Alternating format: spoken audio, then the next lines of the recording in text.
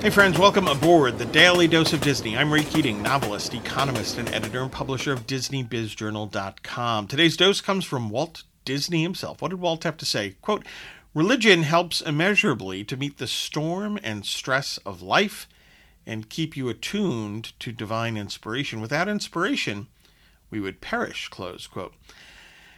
I find this quote fascinating, as I do so many of Walt Disney's quotes, one of the great entrepreneurs of the 20th century. This shows that Walt truly was a grounded guy, right? He was grounded by his faith. His faith helped him, obviously, to deal with both bad times and good times. You know, the bad times, as he put it, the storms and stresses. Faith allowed him to look towards something better, something more. And then, if you will, in the good times, the inspiration that he got from his faith, the encouragement to go on, in his case, to create.